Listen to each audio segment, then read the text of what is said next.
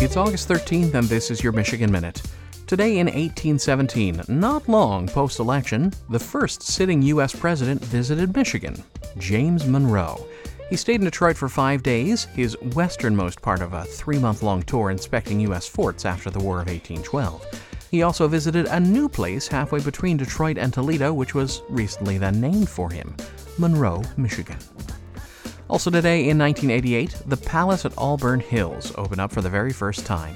While it was home for the NBA Detroit Pistons, WNBA's Detroit Shock, and a few other leagues, the first event at the Palace was a concert by the musician Sting.